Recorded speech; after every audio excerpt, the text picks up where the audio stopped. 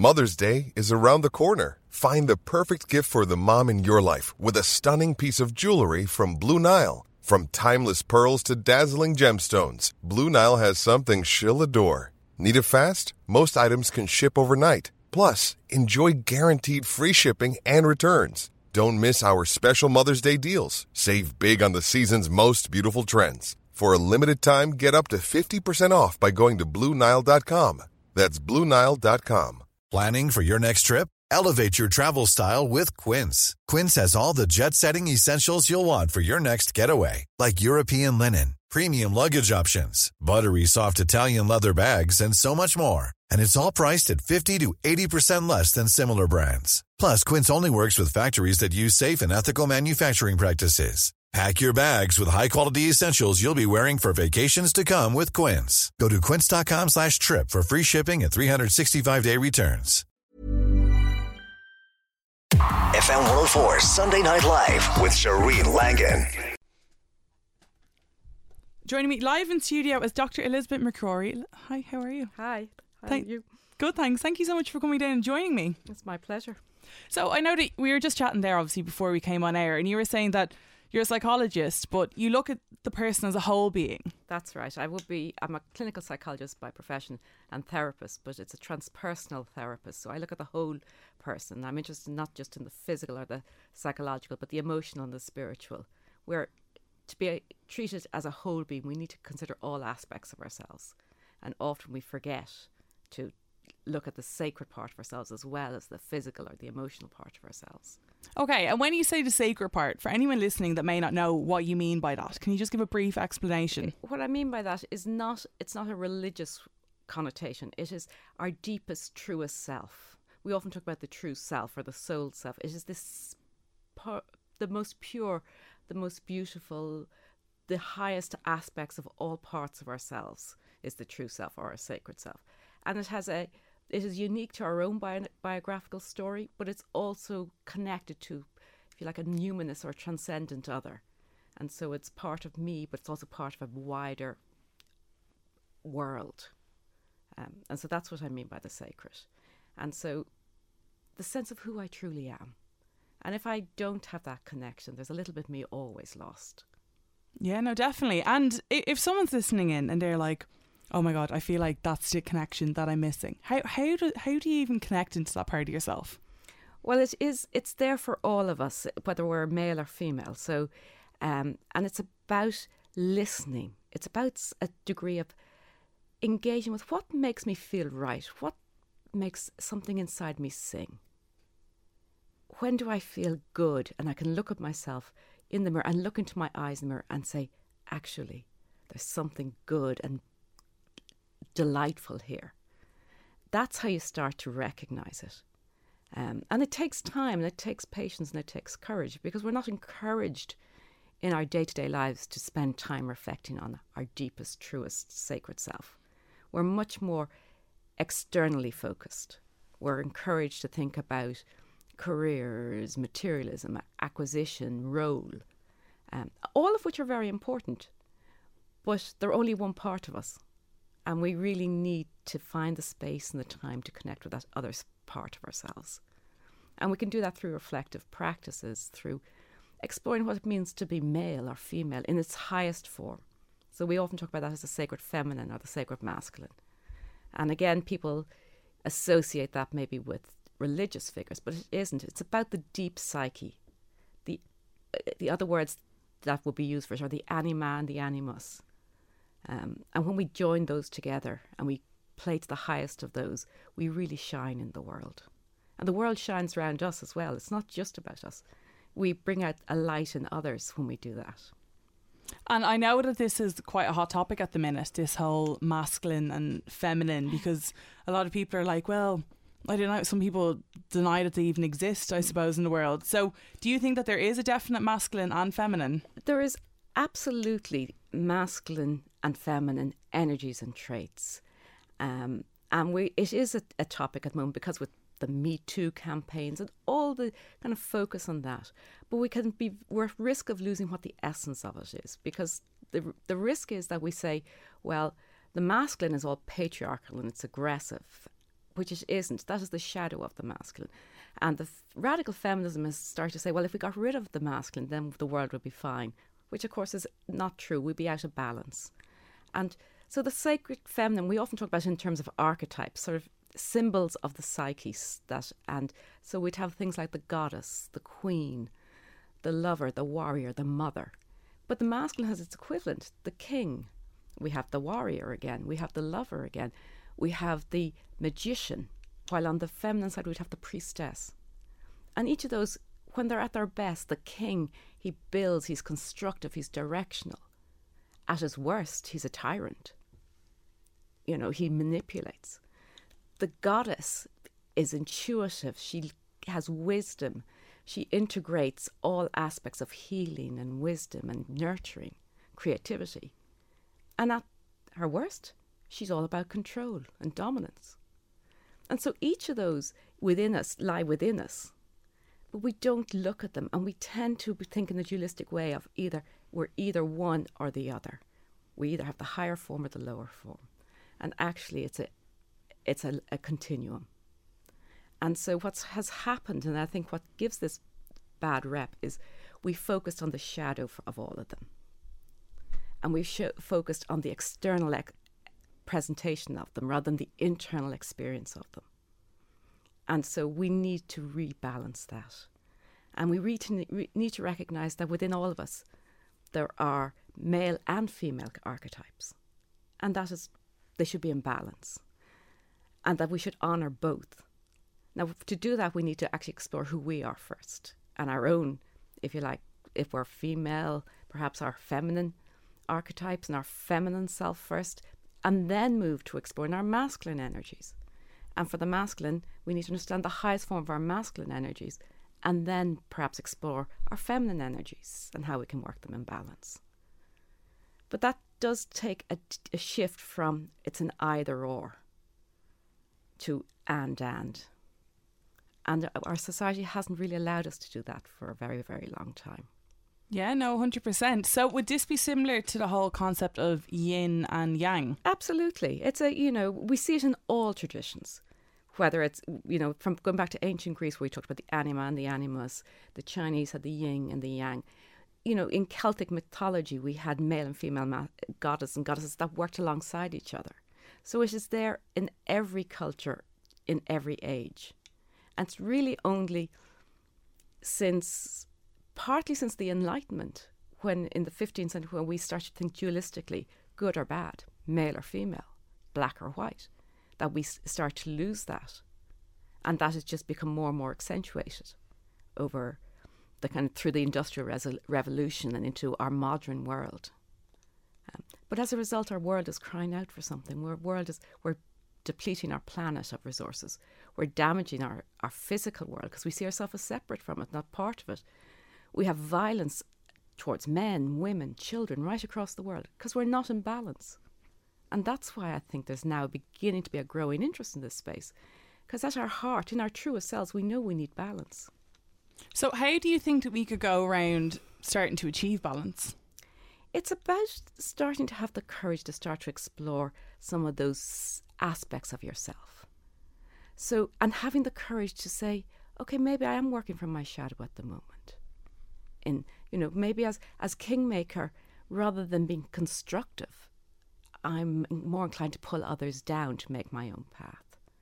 Or as mother, instead of being just nurturing and opening my hand to allow creativity and growth, I sometimes become martyr and try to control.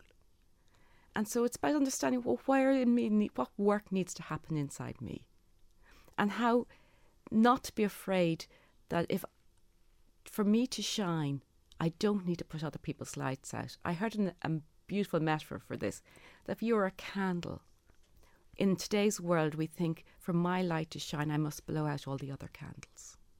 Well, in fact, if I leant over with my lit wick and lit some other wicks, there would be a much brighter place. And so it's being able to do that and having the courage to do that is what's really important. Definitely. Do you think, can you look into the future, I don't know, somehow? Do you think that there will ever be that sort of balance in the world? I think it's been there before in ancient times, and I think, yes, it is.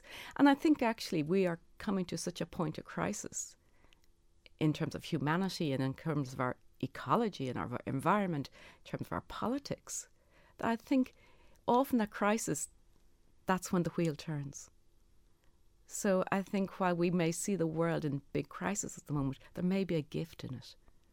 We're going to have to say, and we see that with young people, they're starting to take up the campaign and fight for climate, for environment, for equality, and all sorts of, they accept people in a way that maybe 2 generations ago wasn't accepted. So yes, I think there is real hope for the future, but we have to do the work. It won't happen, and we have to do it within ourselves, and then we have to do it in our communities. Yeah, no, 100%. And within each person, would there be, it's kind of like the yin and the yang, or and it's just, is it that one's kind of more prominent within? Absolutely. Within all of us, there is the potential for the masculine and the feminine. You know, it's a continuum. And when we are at our best, our brightest, our most gracious, they're in balance. But within each of us, there's also a natural pull.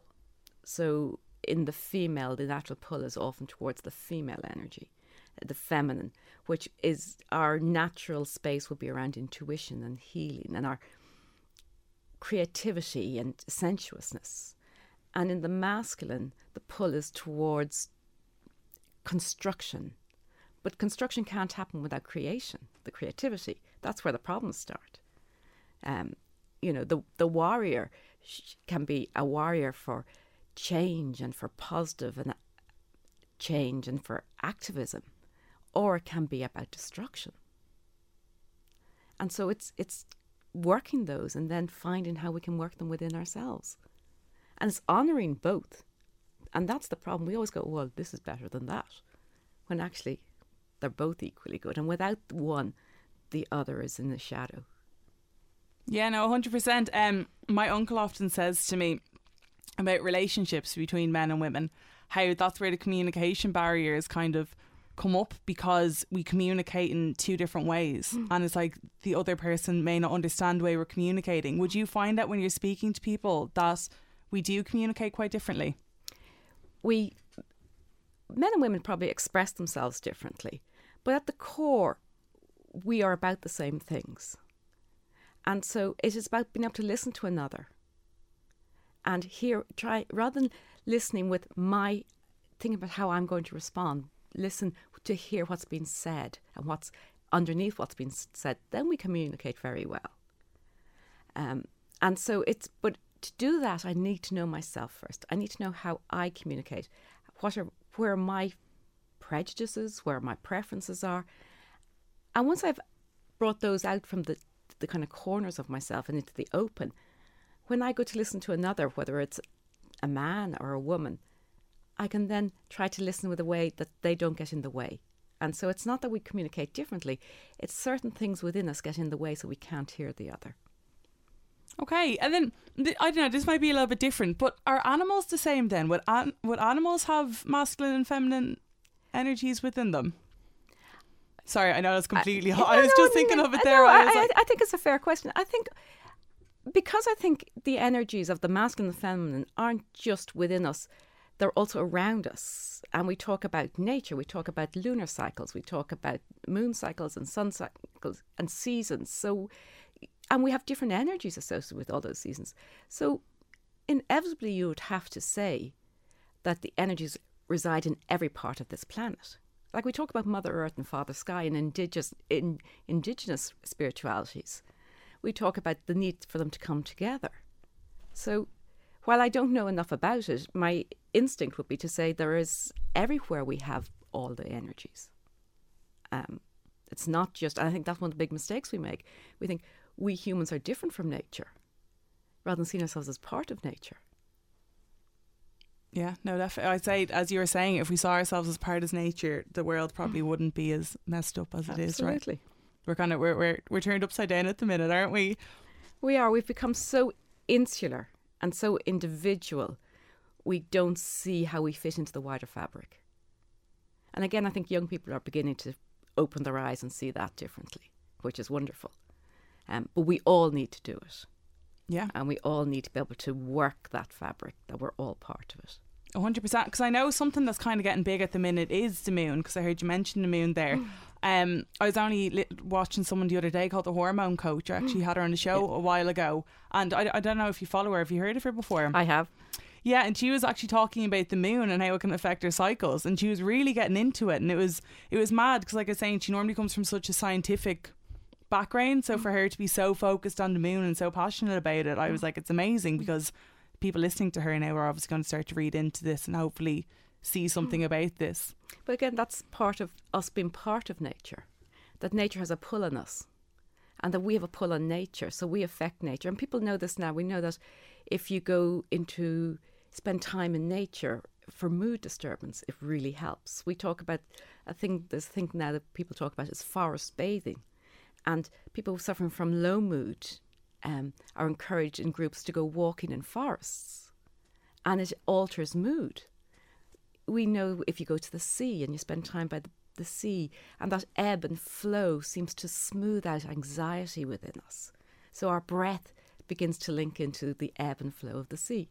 So, and we know the moon controls the tides and how the tides move. So why wouldn't it affect us? 100%. And I know you were saying forest bathing there. I only heard about that for the first time a couple of months ago as well. Does forest bathing, what is it that it does to you? Well, think about the trees. Trees are rooted in the earth, and yet they reach towards the sky. There's an energy about trees that is powerful and strong. They produce the oxygen. So, without our trees, the planet will die away. So when you're in a forest, you have this strength around you, you have a rootedness around you, and you have this beautiful oxygen being provided to you the air is clearer as a result. And there's probably other chemicals that are being pulled up from the earth that we then get the benefit of. But also within that space, you begin to realise that we're part of a greater whole. If ever you've been to California to see the redwood forests, these enormous trees that can date back 1,200 years, 2,000 years. And they're huge. And you begin to see how things are bigger than us, how our problems, while they're important and huge for us, within the fabric of life, there's much more. And it gives perspective. And that's, I think, the power of forests and nature. And I mean, the redwoods are they grow so tall. And you would expect them to have really deep roots, but they don't. And how they support each other is all the roots locked together. And they support each other. And that's how they survive storms. But they naturally top themselves from time to time to allow young saplings grow, get the light to grow. That's a wonderful model for humanity. Yeah, no, definitely, 100%. And I know that you have a workshop coming up next weekend. That's right. I have a workshop which is an introduction to Awakening the Sacred Feminine, which there are still some places available on, and which is going to be hopefully the start of a series of workshops I'll run throughout the autumn and into next year, which will look both at the sacred feminine and how we can start to explore that within ourselves. And then I'm going to try and encourage men to come to a talk initially on the sacred masculine, and then perhaps we'll run a workshop.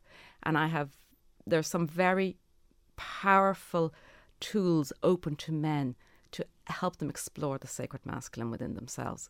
And so the idea is that we'd gradually get a conversation of the two together. And in many ways, not doing this work within ourselves often leads to the mood problems. We have the disturbance, the low mood, the aggression that we see in our society. We need to discover these higher elements of ourselves, both within ourselves and with the other in our lives. Yeah, 100%. And if people want to find out more about the workshops, do you want to say any social media handles? I'm on Instagram, Dr. Elizabeth McCrory. I'm also on Facebook, and if you want to email me at elizabeth@elizabethmccrory.com, I'll send on information. Amazing. Thank you so much for coming down. Thank you very much, Shireen. FM 104 Sunday Night Live with Shireen Langan. Normally, being a little extra can be a bit much, but when it comes to healthcare, it pays to be extra.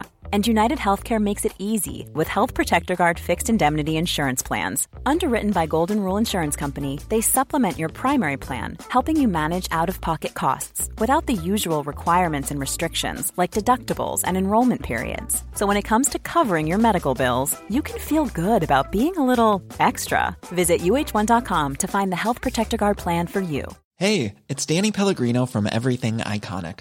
Ready to upgrade your style game without blowing your budget? Check out Quince. They've got all the good stuff, shirts and polos, activewear, and fine leather goods, all at 50 to 80% less than other high-end brands. And the best part? They're all about safe, ethical, and responsible manufacturing. Get that luxury vibe without the luxury price tag. Hit up quince.com/upgrade for free shipping and 365-day returns on your next order. That's quince.com/upgrade.